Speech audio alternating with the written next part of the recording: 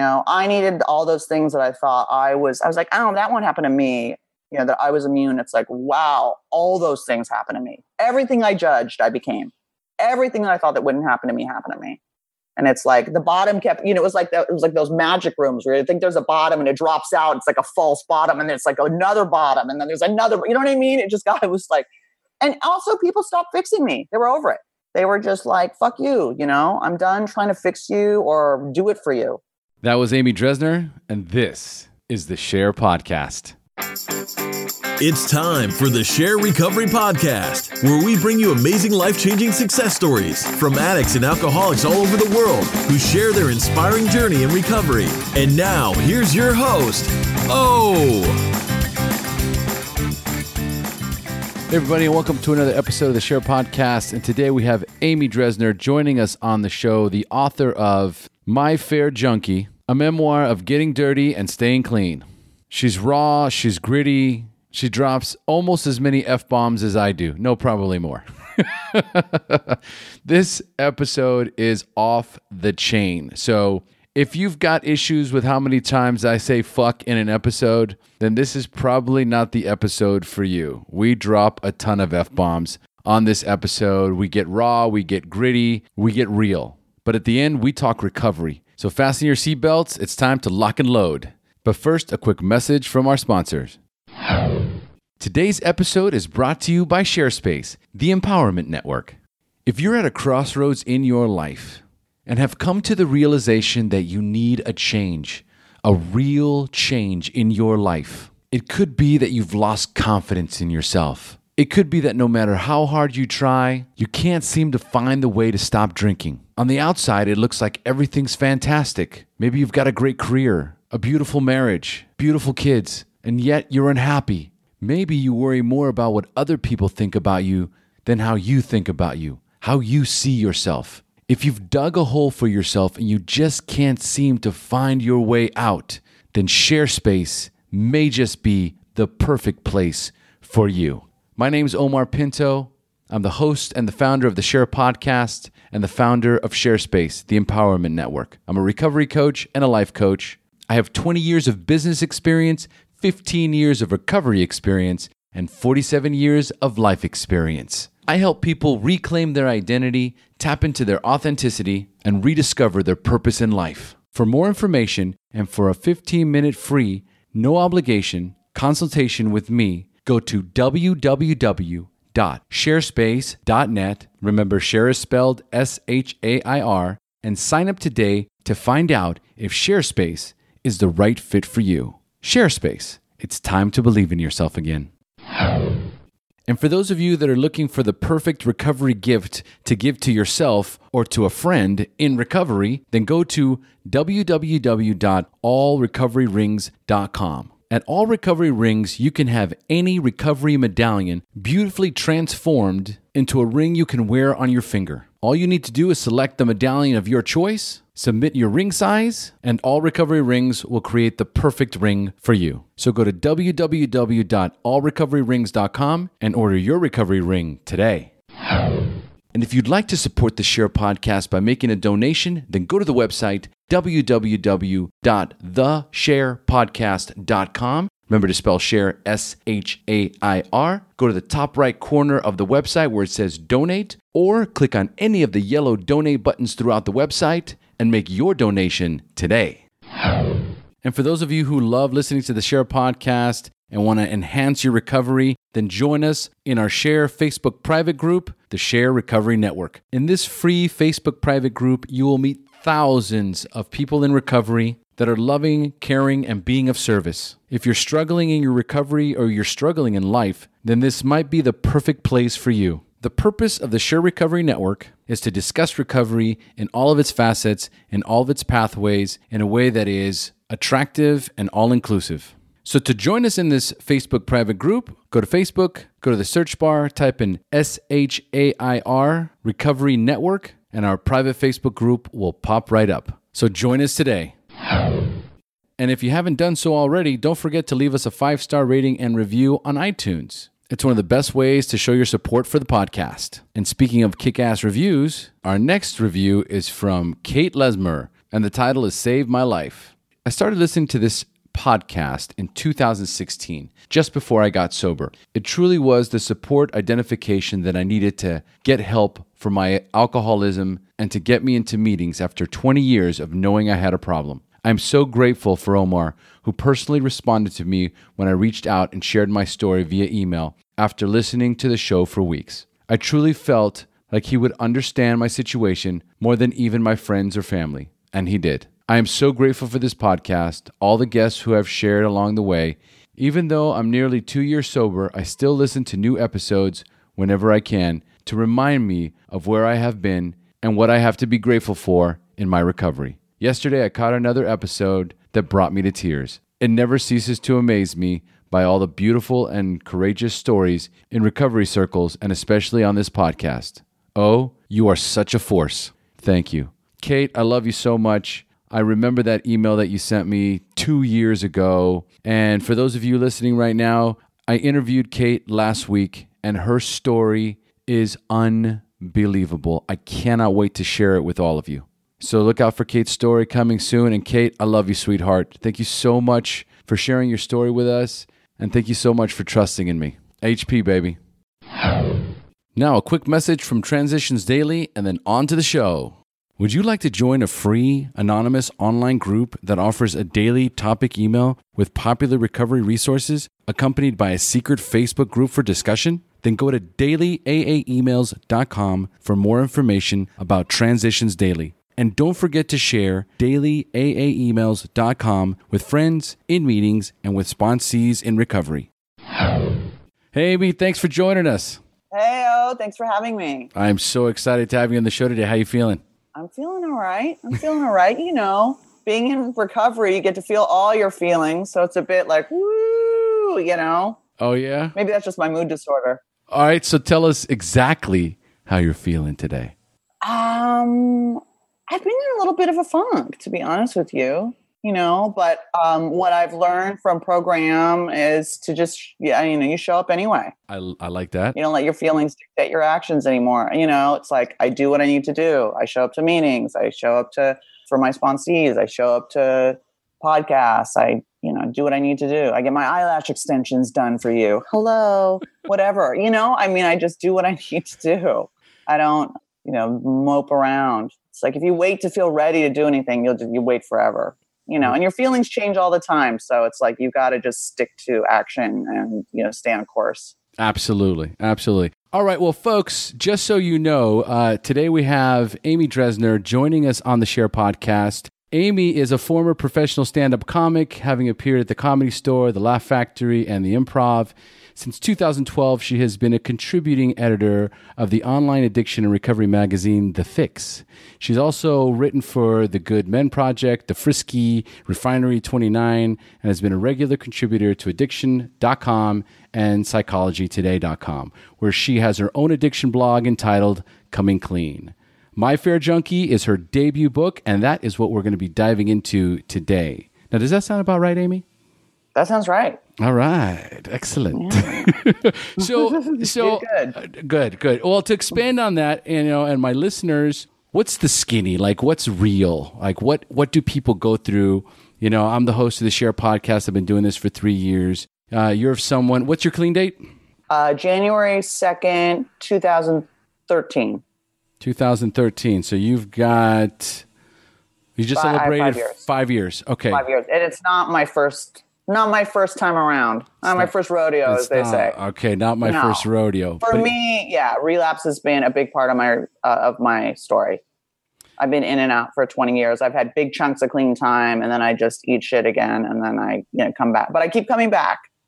And I think that's what's really important, is that you just keep coming back and you don't get caught up in the hierarchy of the rooms or clean time or what people think about you. Like, ooh, I got to be queen of the drunks. What are people going to think about me? It's like, fuck that. You're here to save your life. It's like, you're not in competition with anybody else. And so I just keep coming back, and finally it kind of stuck. But I had to sort of lose everything to have a real shift that I needed. Some of us are stubborn like that. I know. But that's one of the reasons why when you mentioned, I'm okay, right? Here's someone who is an author, who is successful, who's just launched a book, has been doing a bunch of podcast interviews, has got 5 years clean, and you're kind of like, I'm all right, right? So I want the listeners to know that it's okay, that it's not always going to be rainbows and orgasms. It's not at all. Life is still in session, and you're unfortunately, you have to feel every single fucking thing. There's no numbing it out. Except napping. That's my new thing. I'm going to start Napaholics Anonymous. I'm serious. When I just can't deal, I just unplug. I'm like, fuck this. I'm turning my brain off.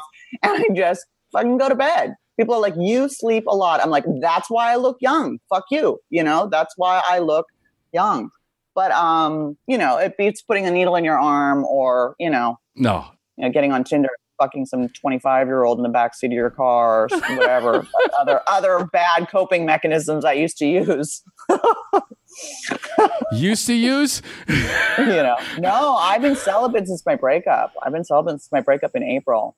I was a sex addict, and then I fell in love and I got my heart broken, and I've been sort of closed for renovation since.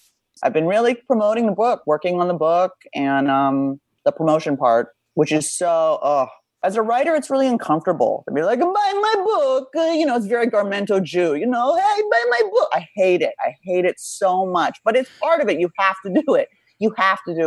I so get it. So yeah, life is in session, and it's like, a big reason I used was because I had big feelings, and I am sort of depressive. So I liked, meth and coke and stuff that sort of made you go up. I was like, oh, this is like Prozac with wings. This is the shit. Why aren't psychiatrists giving me this? Works way better than any of the antidepressants. Hello. Except you get epilepsy and lose your teeth and, go dumpster diving and other bad stuff happens. But we'll get into that. We'll get into that a little bit later. Yeah. The whole thing is, it's like, it's okay to be uncomfortable and to feel, that and not do anything about it. That's what I've really learned in sobriety. It's like, oh, wow, this is going to pass, and I can feel my feelings and do nothing about them. Well, other than the napping, it's a real problem. I don't know. Oh, it's a real fucking problem. I don't see anything fucking wrong with a nap. I'm just old.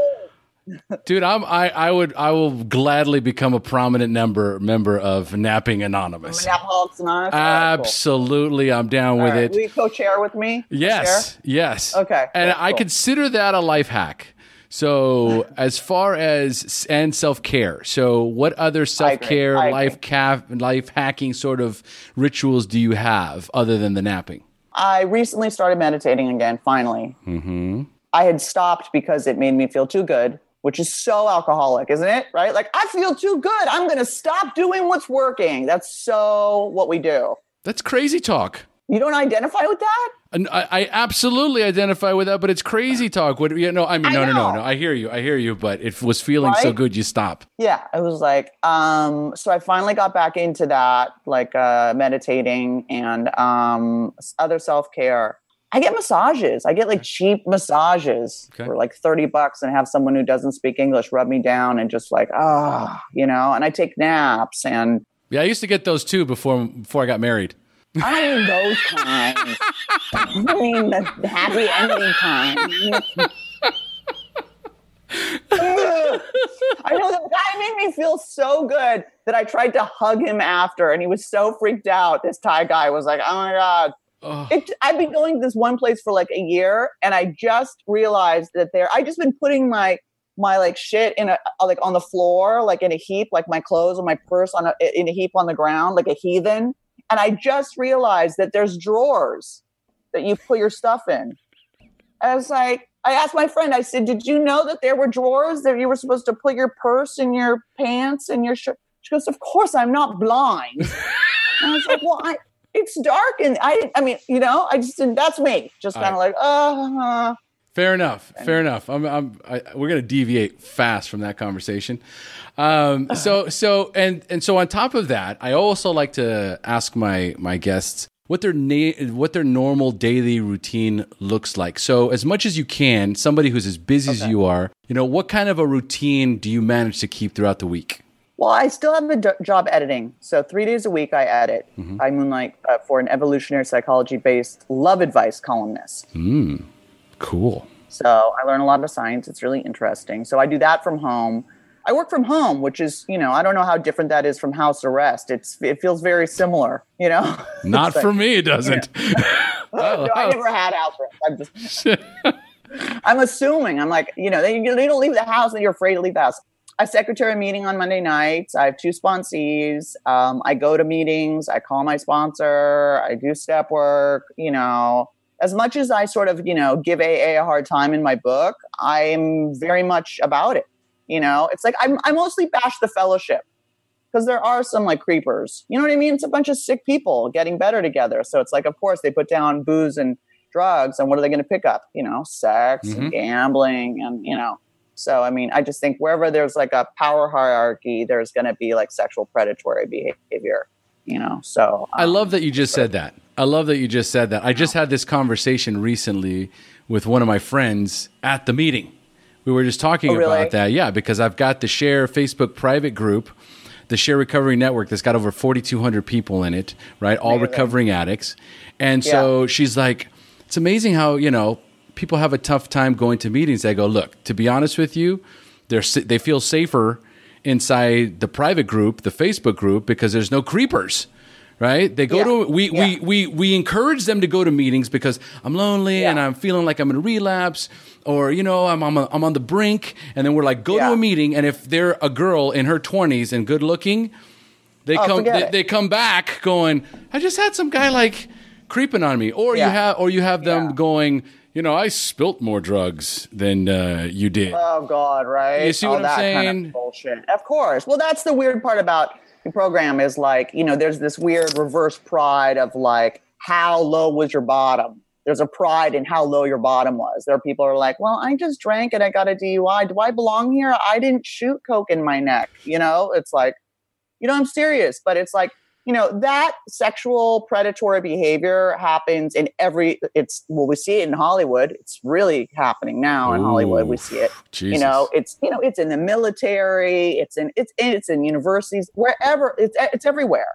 And AA is a microcosm of the real world, and probably more the sicker people. No one's like going in there on their winning streak. They're not like, I got it together. I'm going to sit in, shitty, church basements and drink undrinkable coffee with people who, can't stop drinking, It's like, no one's, it's so, but I mean, so there's a funny part in my book where I got this Black lesbian sponsor, and I was like fucking a lot of people in the rooms because, you want validation and you want to check out. And when you're newly sober, you're so uncomfortable.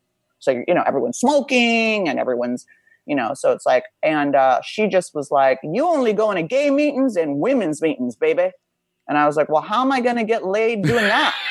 And she's like, you're going to concentrate on recovery. And I'm like, well, that sounds boring. And so I was going to all women's meetings and this man walked in and all the women goes, excuse me, but this is a women's meeting.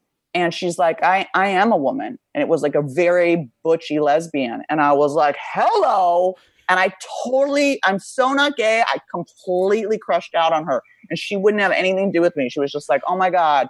She's like, you're crazy. You're straight. You're a newcomer. I'm like, so you're saying I've got a chance here.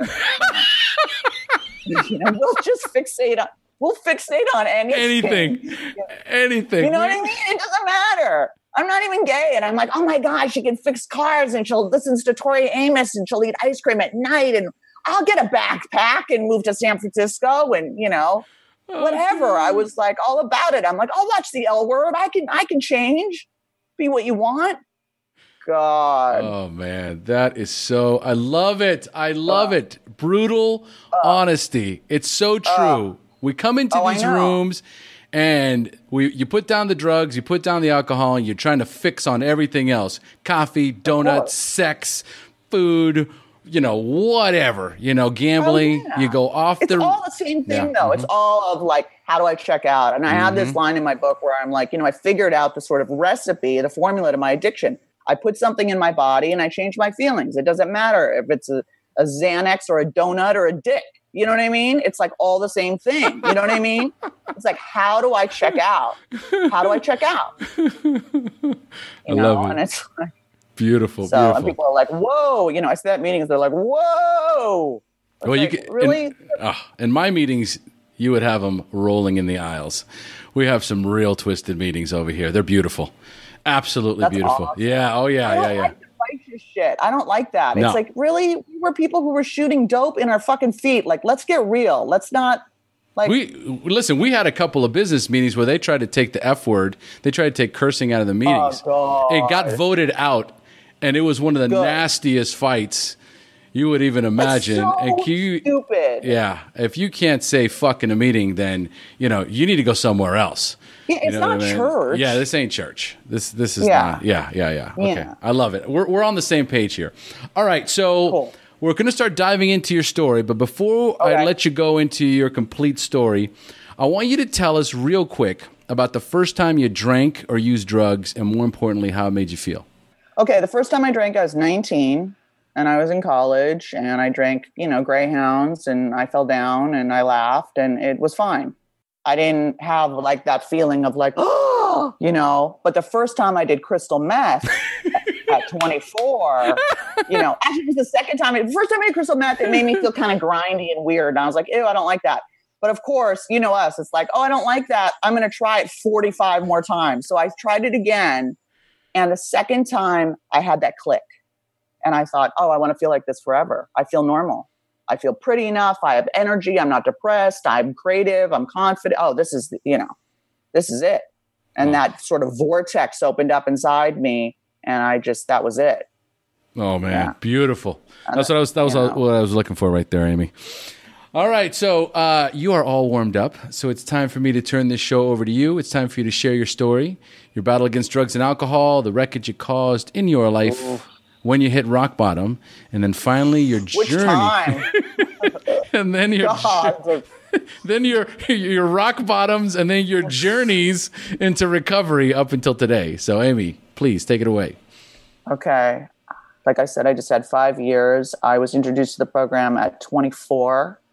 I really didn't like drinking because I blacked out immediately, and it made me very, very out of control and violent and naked and scary. And so I would be like, So I preferred drugs where at least I could sort of stay sort of cogent.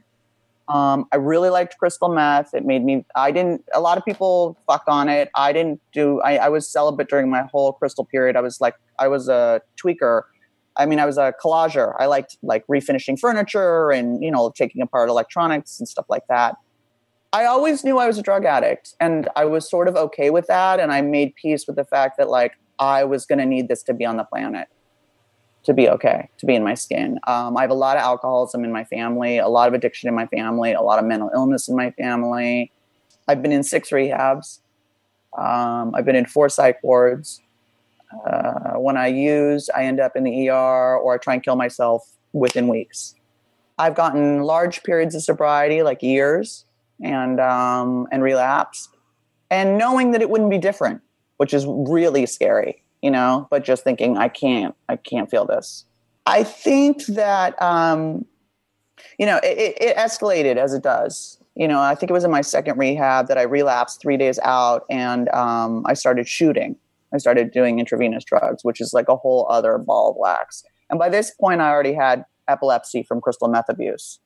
And, you shouldn't really shoot coke when you have epilepsy. Shooting coke, you can have a seizure anyway, but especially when you have epilepsy, it's like double the chance. And I tell this story a lot because it's so outrageous, but it's so true.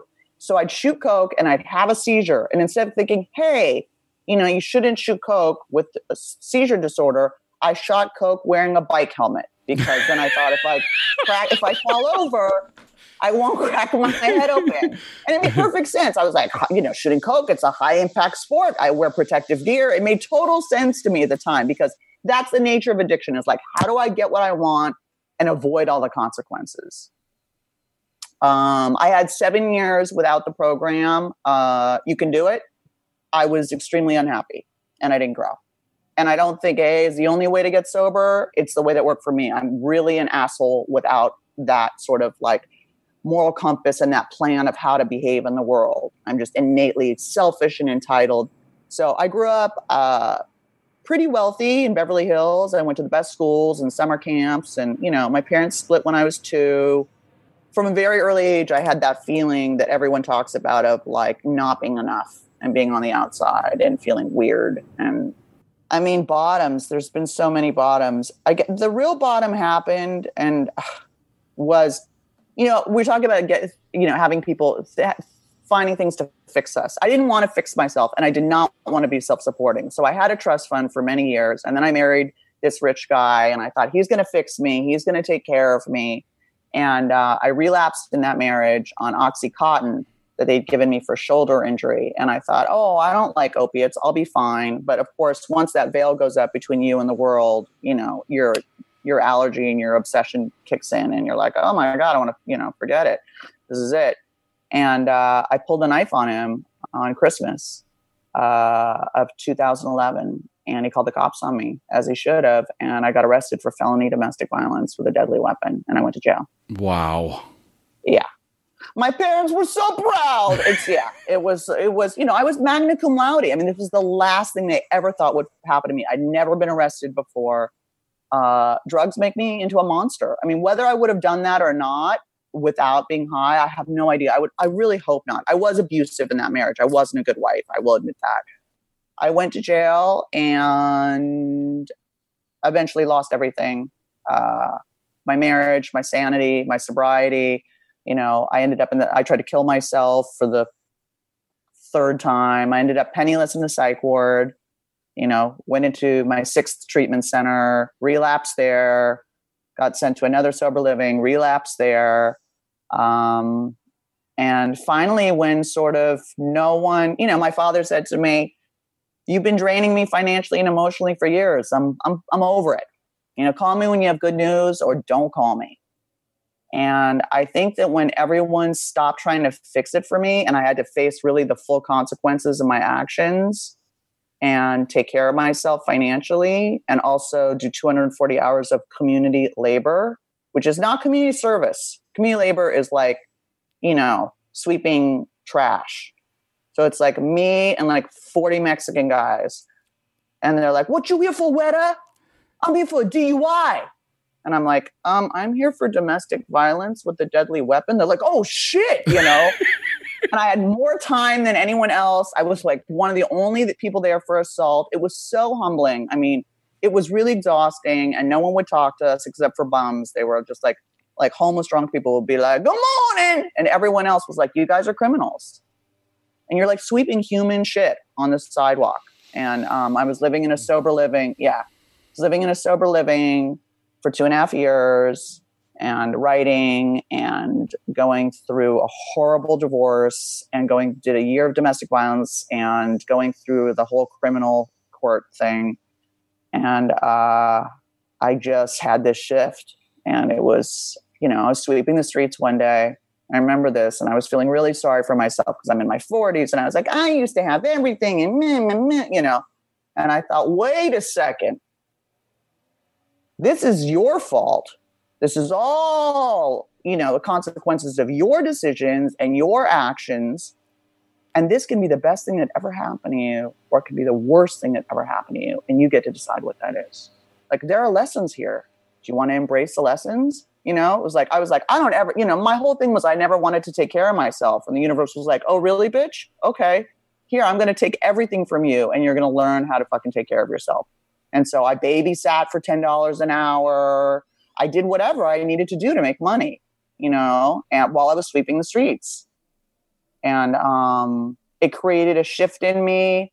It created compassion. All the things I thought would never happen to me, someone like me, happened to me. And then I wrote the book because I finally sort of had an arc. It was like I'd had a real shift. Like that spiritual awakening came from sweeping bum poo. I don't know what to say. Like that really was my spiritual awakening. I can't imagine not having a spiritual awakening. Yeah, you got to. Otherwise, you're just like, I'd come home and I had leaves in my hair. And, I was just filthy. And it was exhausting. And, all the girls in my sober living were just like, oh my God, my spray tan's too dark. And like, this guy on Facebook, blocked me. And I was like, oh my God, shut up. I've been sweeping syringes and used condoms and shit for 8 hours in the sun. God. I'm a working man. I want, silence and a sandwich and a blowjob. Like, shut the fuck up. Like, it just shifted everything. Before I was like, I need that Marc Jacobs bag. And then I was just like, please let me get through this day of community labor. It just shifted my entire perspective on everything. And that was this sobriety. And it's been completely different from any other sobriety because I got really humbled on a level I've never been humbled before. And I don't, when this heartbreak came, I mean, of course, the pain was so great. Heartbreak is terrible. And my first thought was, oh, I got to kill myself. Oh, and my second thought was like, I got to use. And I was like, no. We're going to do what normal people do. We're going to feel our feelings. And I cried a sea of tears and I lost 15 pounds and I started smoking again. And I was like, but I got through it and I didn't pick up. And I was like, okay, normal people have heartbreak and they don't put a fucking needle in their eye. You know what I mean? Like, let's get real. Like, so I just wasn't willing to burn my life to the ground again. And plus I had a recovery memoir coming out, can you imagine? Right? It's like, hey, our author couldn't be with us, but she's Skyping in from her 8th rehab. Amy, are you there? You know what I mean? Like, how horrible, like how mortifying, it took me I just couldn't do it to my publishers. I just couldn't do it. I just couldn't do it to my family. And I couldn't do it to myself. I mean, as you get older, your body can't handle it the way that, it's a miracle I'm alive. Like, people read my book and they're like, it's crazy that she is actually still alive, let alone sober. What is the craziest, we've got the picture, right? I mean, that was really bad. When you're sweeping up people's shit and use condoms and syringes and you get home smelling like ass every single day and you get, just buckets of humility that just get poured all over you. That's obviously one of the worst of it. But what were some of the moments where you were high, where you really fucked up, and you knew you were caught in a tailspin, right? And it was one of those moments where you're like, I got to get out of this thing. I got to get out of this thing, or I'm going to die, right? Like, take us into that pit of despair. One of your pits of despair. What were one of those moments? God, there are so many. I mean, honestly, there was, they were staying up for 17 days on crystal meth and thinking that and writing a new Bible, okay, based on Emerson and Nietzsche. Yeah, thinking that you had the mathematical equation for God. Hey, hello. It's a bottom, That is a bottom. I remember being on crystal and I'd stay up for 5 days in a row and I would just lay in the bathtub all night, smoking speed, crying. And I knew I had to get clean and I was afraid. I was so depressed already on crystal. I thought that if I got off it, that the despair would overwhelm me and I'd kill myself. And what happened was I walked into a market and I woke up in an ambulance. And the paramedics said, did you do any drugs? And I said, obviously some really shitty ones, because here I am, such a dick, right? Always such a dick, just such a dick. And that was the first seizure. And then I didn't have seizures till I was about 5 years clean living in Paris. And then they started up again. And grand mal epilepsy.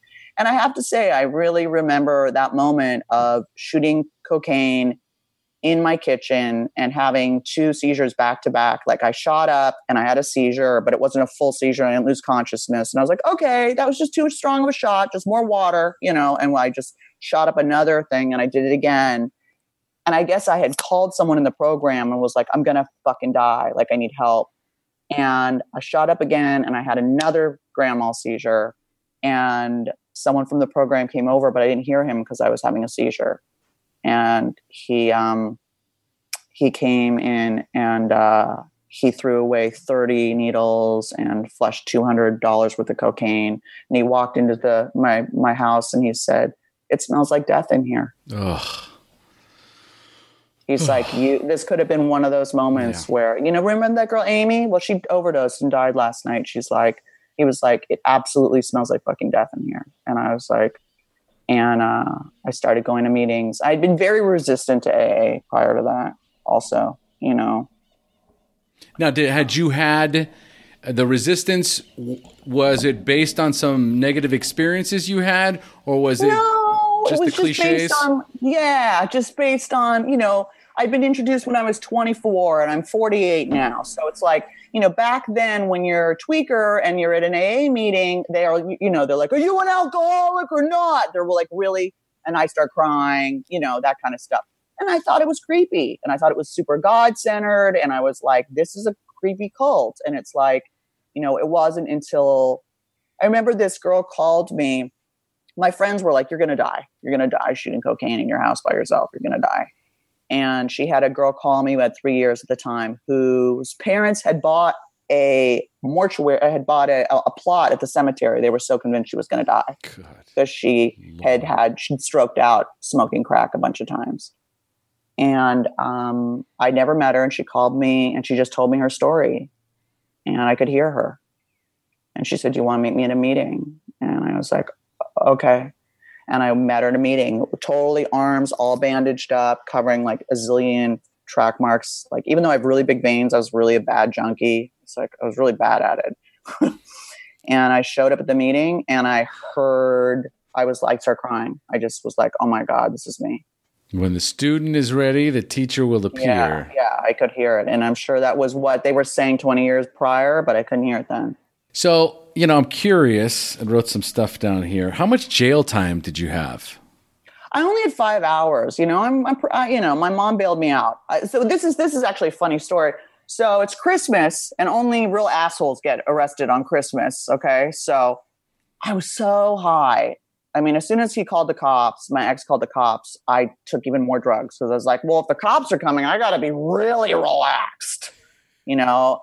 And of course, like, that's just like the worst thing to do ever, you know. And they're like, you have the right to remain silent. And I was like, Law and Order is my favorite show. I know the drill. It's like, oh, great. You know what I mean? It's like, what a dick. I love it. You know, it's such a dick. You know, and they're put me in the back of the car and they handcuffed me.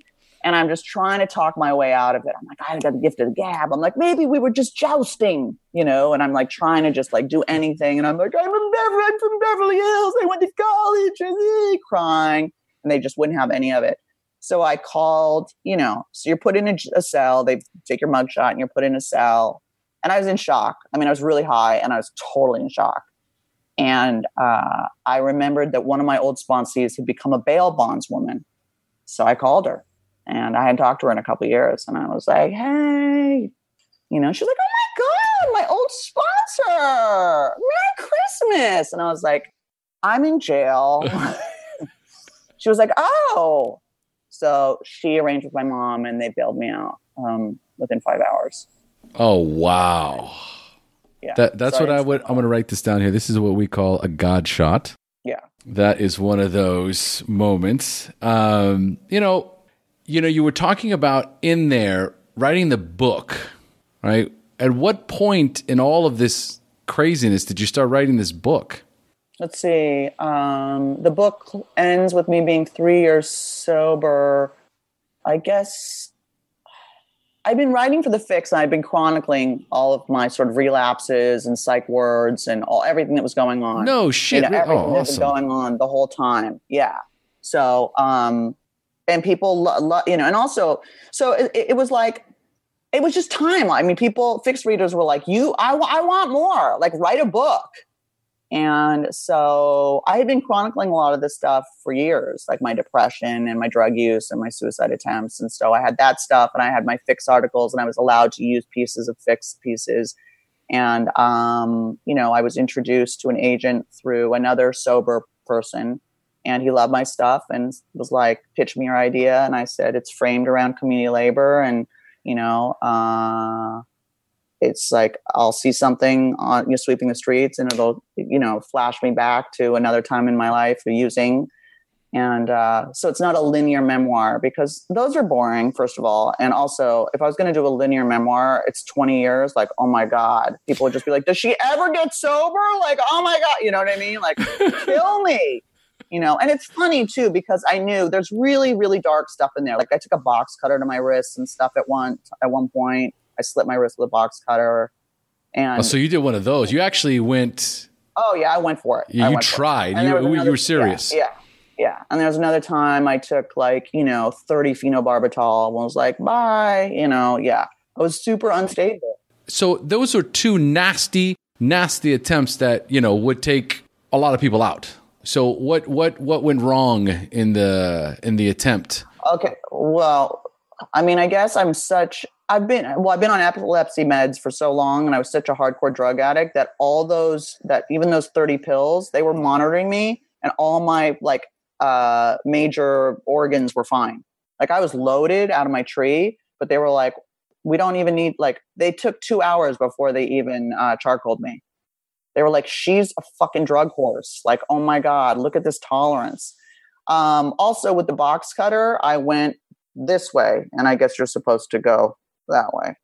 I wasn't really, and then they stitched me up and whatever. And I just didn't know how to be on the planet, I just did not know how to be. I did not know how to function.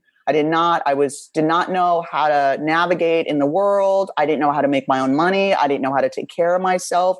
I felt very overwhelmed by my feelings. I just didn't, I didn't have the manual. And, I mean, I don't know why I'm still alive after, I also, after one psych ward visit, they screwed up my seizure meds and I had a seizure and I fell backwards and I cracked my head open and I came to and they're stitching my head closed. Yeah. And I was in the hospital for 8 days. That's wild. Wild. Yeah. Okay. I know. It's gnarly, Yeah. 50 and 5150 is not fun. I mean, that's a big part of, I think, normal, not like for us, it is. A lot of people have been like, oh yeah, I've been in the psych ward. But when you date like normies and you're like, oh, I was, in the nut house, they're like, okay, check, please. You know what I mean? It's like, that's not a normal part of their experience. Yeah. I wouldn't recommend that for a first date topic. Probably want to avoid that one. Yeah, but now everything's out. It's in my book.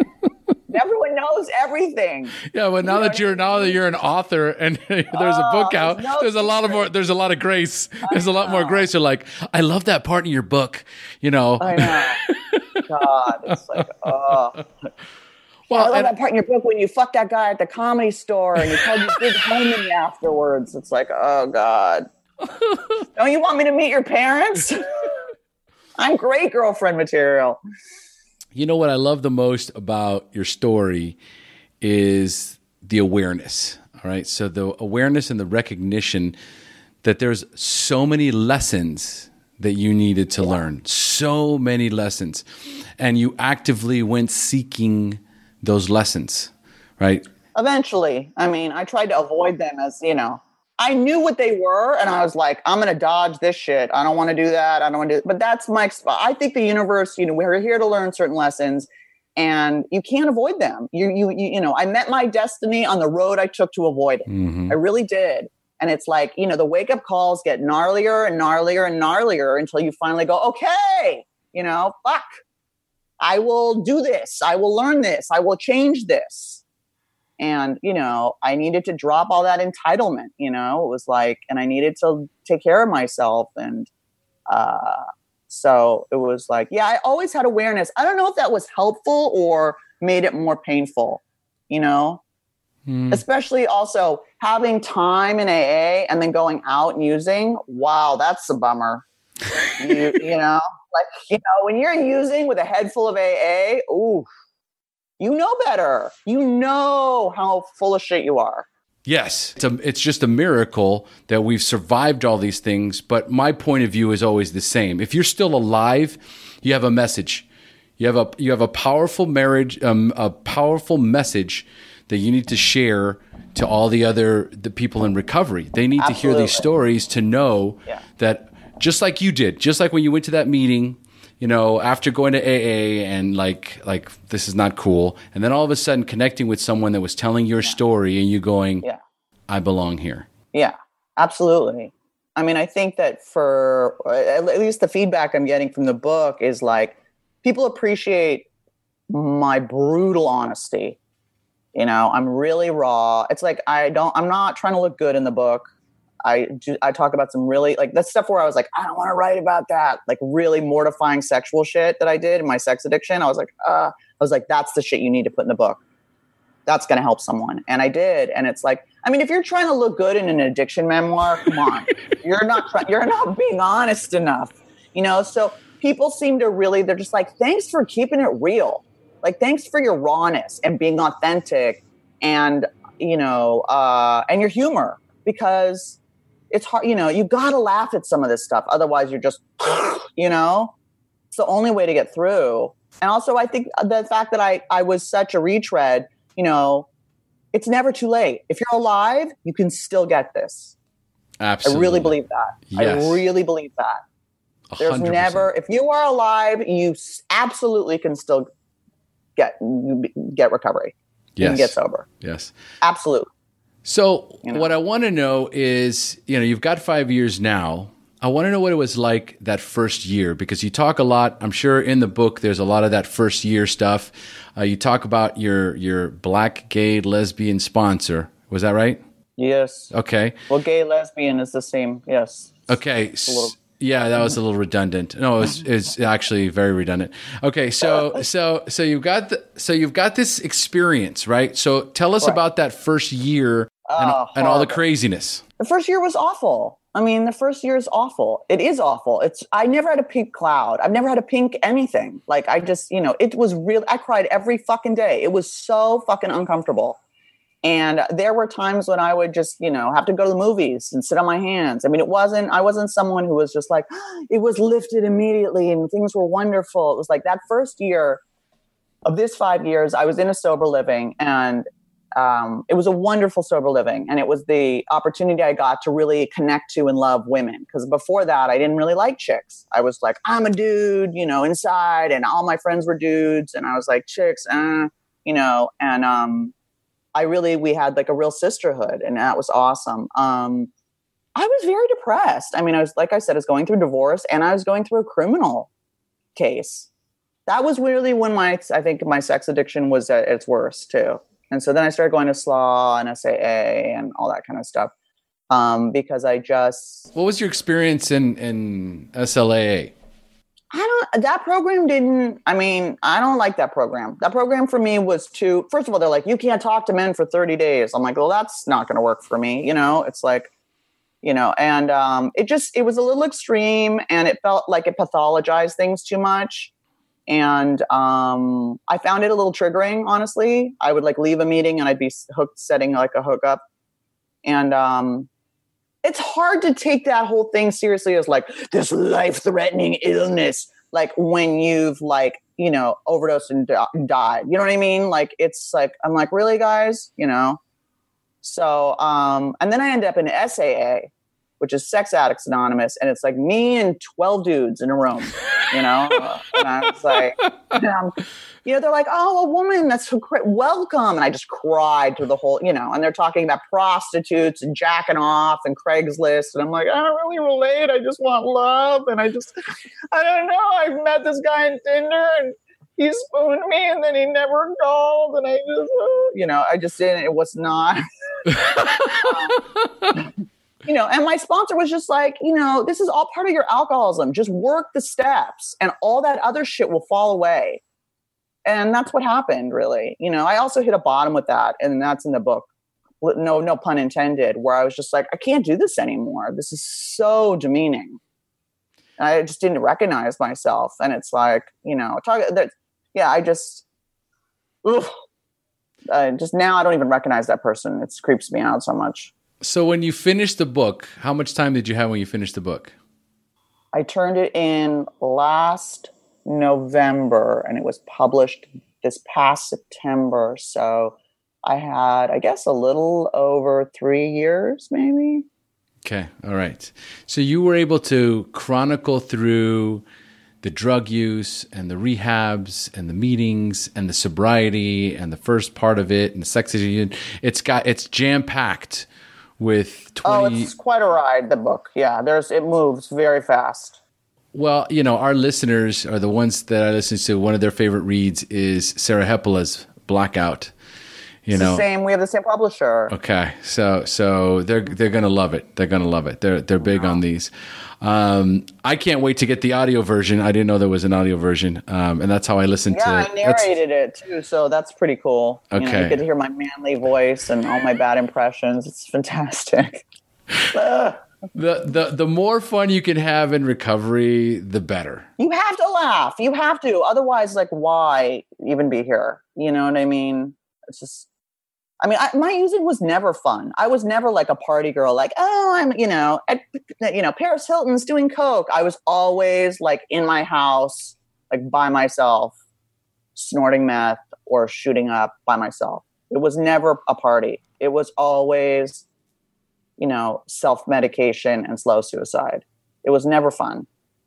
No. I missed that part. It skipped, it never was. I could never moderate enough to be, you can't show up to a party with like a bunch of syringes and be like, what's up, guys? People are like, oh my God, it was always really dark. Some of us have a natural progression that leads into it. And some of us just are a rock star from go. Yeah. Right. Yeah. It's just like a rocket. As soon as I picked up, it was like, bam. And I was like, and then I just struggled a lot with it.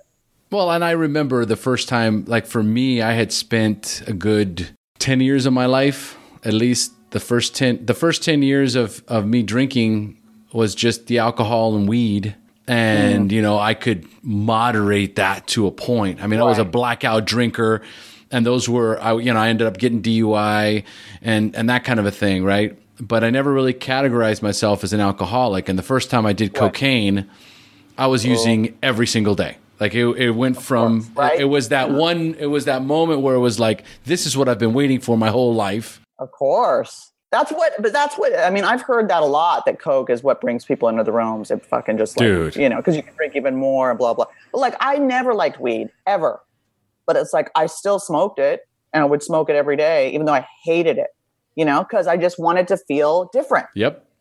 I just wanted to feel different than the way I felt. Yeah. And I thought I could do it on one of my relapses because I hated it. Like, I can smoke weed. I hate it. It'll be fine. And of course, it's never fine. It's just never fine. I even remember wanting to start my own religion. So when I heard that in your story is about this high on cocaine or this is in general? Oh no. 4 days in a drug-induced psychosis, and I call my future father-in-law and tell him that I wanted to start a new religion. Oh God, dude! He still let you marry his daughter?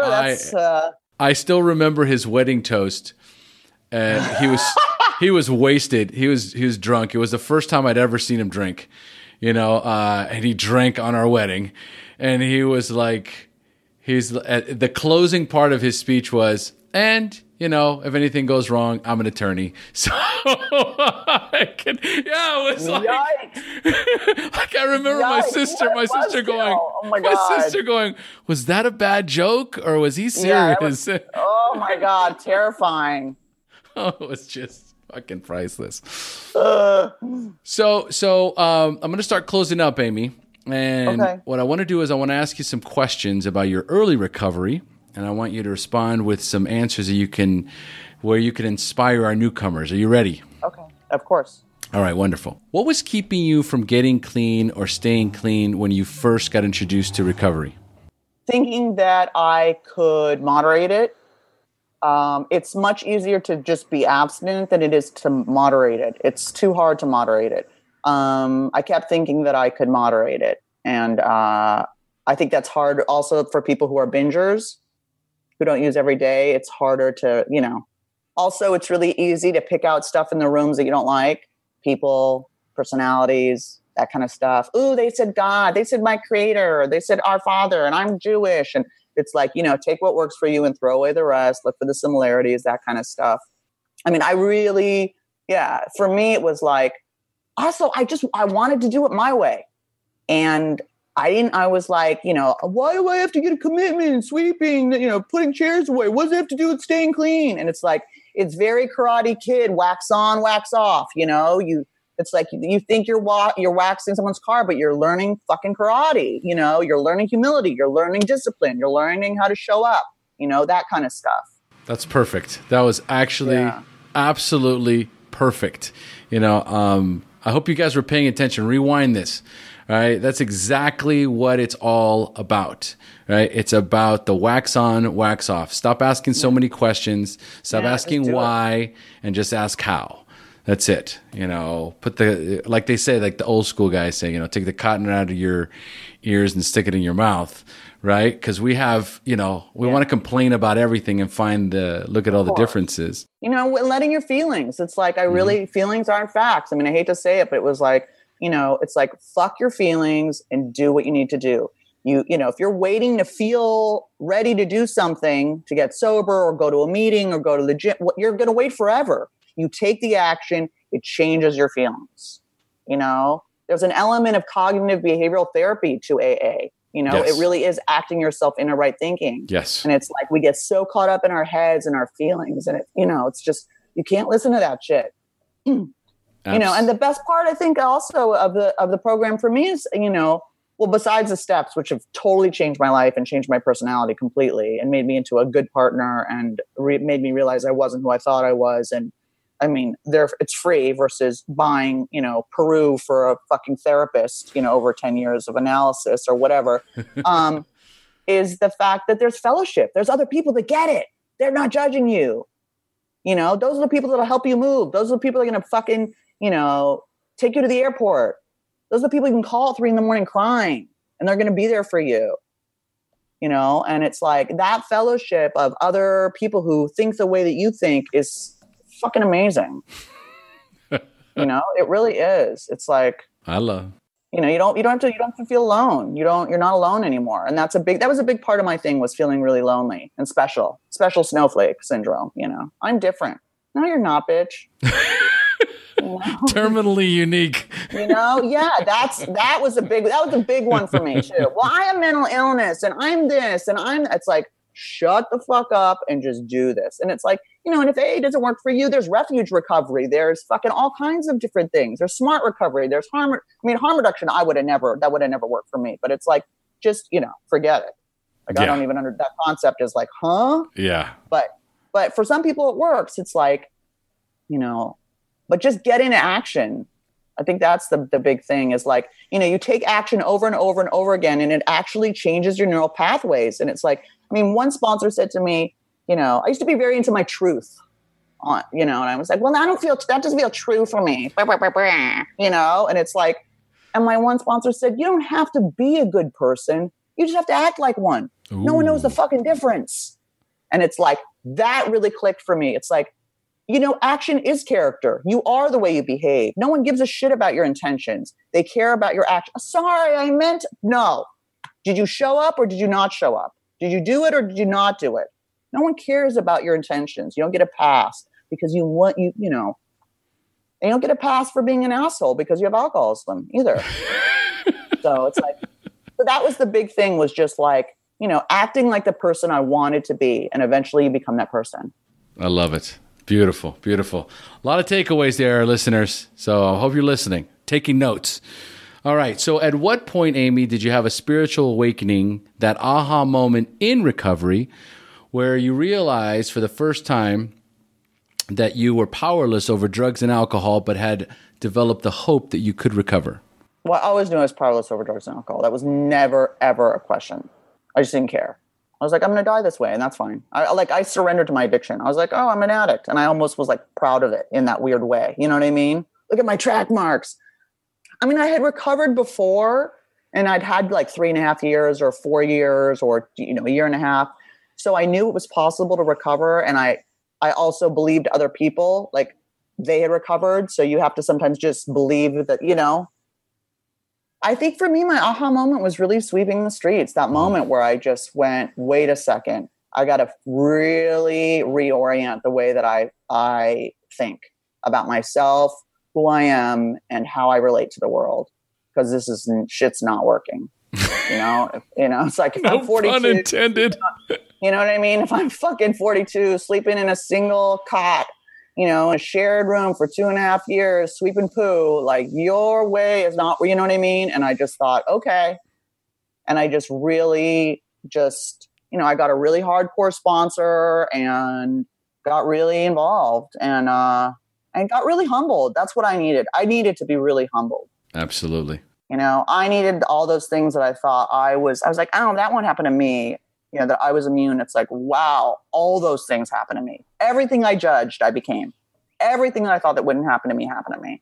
And it's like the bottom kept, it was like those magic rooms where you think there's a bottom and it drops out. It's like a false bottom. And it's like another bottom. And then there's another, you know what I mean? It was like, and also people stopped fixing me. They were over it. They were just like, fuck you. I'm done trying to fix you or do it for you. You do it for yourself. You're a smart girl. You can do it for yourself. And I needed that. I was lazy and I was frightened and I was entitled and I didn't think I could do things for myself. And so I got to a place where I had no choice. Beautiful, beautiful. So tell our listeners the best way to reach out to you, to find you, and tell us a little bit about the book and where to find it. The book is a dark, funny addiction memoir with a happy ending. It's very graphic. Yes. Yeah. It's psych wards and sex and drugs and seizures and, rehabs. And it's, and it's really funny also. It's at Amazon all over the nation. It's at Barnes and Noble. It's at Kobo. It's, it's at IndieBound. I think they even sell it on like the Target website. I love it. You can find me on Twitter at Amy Dresner. I'm on Instagram at Amy Dresner, which people are like, it's too many pictures of your cat. You're crazy and annoying. But it's like, I also have book stuff there also. I'm sorry. I don't want to, it's not like 75 pictures of me. Like, I don't, I just joined Instagram because my publisher was like, you need to join Instagram. I was like, okay, Mm-hmm. It's huge. I like my cat. I don't know. I mean, I love my cat. I think pets are very soothing for people that are in recovery or for loneliness and for when you live alone. Pets are awesome. People click on pets. They love cats and dogs. They love it. It's like there's fun. The pictures are really fucking funny. Colonel Puff Puff's hilarious, man. Is that his real name? Yeah. Colonel Puff Puffs. How long you had him? Did you name him when you were still loaded? No. So I was like, he has a mustache, and I was like, oh my god, he looks like a colonel, and he's fluffy, and I was like, Colonel Puff Puff, and I thought I'd made it up. Where are you going? Oh, here's a Colonel Puff Puff for you right here. This is Rumi. Oh, where is Colonel Puff Puff? He's like, fuck you, Mom. I thought I made up the name and I thought I was so brilliant, but it's actually my father's childhood soldier's doll's name from when he was a kid that was in Zorro the Gay Blade. My dad wrote Zorro the Gay Blade, and in it is a line about Colonel Puff Puff. And that's the name of his doll when he was a kid, his soldier doll. And I thought I'm just like ripping off my dad. And I think I'm being so creative and brilliant, right? Writers. I have a Amy Dresner official page. Usually if you send me a Facebook request on Facebook and we have 1 billion, sober people in common, or you send me a note and say, hey, I heard you on it, da-da-da-da. I loved it. I'll probably accept it, Yeah, Facebook sometimes is, You keep it a little more private. Yeah, I do. I do. I know where you're at. I will have, go ahead. Twitter and, on my website. There's you can contact me through my website. That's amydresner.com. You can see pictures of the chain gang. You can see pictures of my dirty feet. You can see the bad, like weird, creepy, dark penis art I did in rehab. With syringes and knives, and oh my god, so I was so disturbed. Dude, that's so wrong. All right, what I will do, folks, is I will list all of these links on the show notes, the website, the social media, the book link, everything. So go to the SHAIR podcast show notes for Amy Dresner, and I will have all that information listed. All right. So, Amy, 2 more questions for you. Yes, what is the best suggestion you have ever received? Something my dad said, and it's in my book, and it is that discipline creates stability. Stability doesn't create discipline. And that goes back to what I was talking about before, which is like waiting to feel okay to do something. It's that routine and that structure that creates that sort of evenness. You can't wait for the evenness. You create the evenness through the discipline. And it took me 20 years to get that. He said that to me and I was like, yeah. Discipline creates it. But that's really key to me. Wow. I love it. Yeah, it's heavy. I know. It's so heavy, right? But it's so true. It's so true. It's very similar to what we just talked about as well, which is you can't think your way into better acting. You have to act your way into better thinking. Yeah. And the idea of discipline and stability being something that we seek, but one can't come before the other, which is... we're always waiting to feel okay before we do something. Right. You'll never feel ready. You will never feel okay. You do it and it changes the feeling. It took me so long to figure that out. And I'm not always perfect with it, believe me. Who is? But we have a sense of resilience. For those of us that survived the battle with drugs and alcohol, we have such a high tolerance for pain. We're resilient people. So, we can take lumps. Yeah. Oh, yeah. We can take lumps. All right. So number 5, what is the best? I'm sorry. If you could give our newcomers only one suggestion, what would it be? When you get an urge to use, buy yourself 20 minutes. Because I'm serious. Because it will pass whether you use or not. And if you use, you're going to open up that fucking vortex and then you're going to be on a run. Take a bath. Watch something on Netflix. Jack off. Take your dog for a walk. Take a nap. Call someone. Whatever it is, the urge will pass within 20 minutes, whether you pick up or not. And I can't tell you how many times it's like the urges come and I just have sat through it and it passed. And I'm like, woo, it's like you can stay sober whether you want to or not. That's the key. You're not going to always want to be sober. There's going to be times where you're going to be like, fuck me. I want to get, man, I do not want to be here. I want to be high. I want to be loaded. But it's like, again, all that, those feelings pass, urges pass, feelings pass, good stuff passes, bad stuff passes. It's all temporary. Buy yourself 20 minutes. Yeah. Oh, man. Gold. Do your fucking laundry. I don't know. Organize laundry helps. Whatever. Like just 20 minutes. There is therapeutic value in doing laundry. I can't explain it. I like doing laundry. Yeah, there is something about making your bed and doing laundry that is therapeutic at a 10x level. Right? Messy bed, messy head. Mm-hmm. As I look at my totally messy bed right now, I can see it in the corner. Fucking bed that hasn't been made in weeks. Okay. Yep, messy. You got to make your bed every day. Folks, do yourself a favor. Pick up Amy's book. It's, what a doozy. What a doozy. All right, folks, we have now reached the end of our show. Amy, thank you so much for joining us. Oh, thanks. Oh, thanks for having me. You're awesome. This far exceeded my expectations. Oh, that's so nice to hear. It's so nice to have you laugh, too.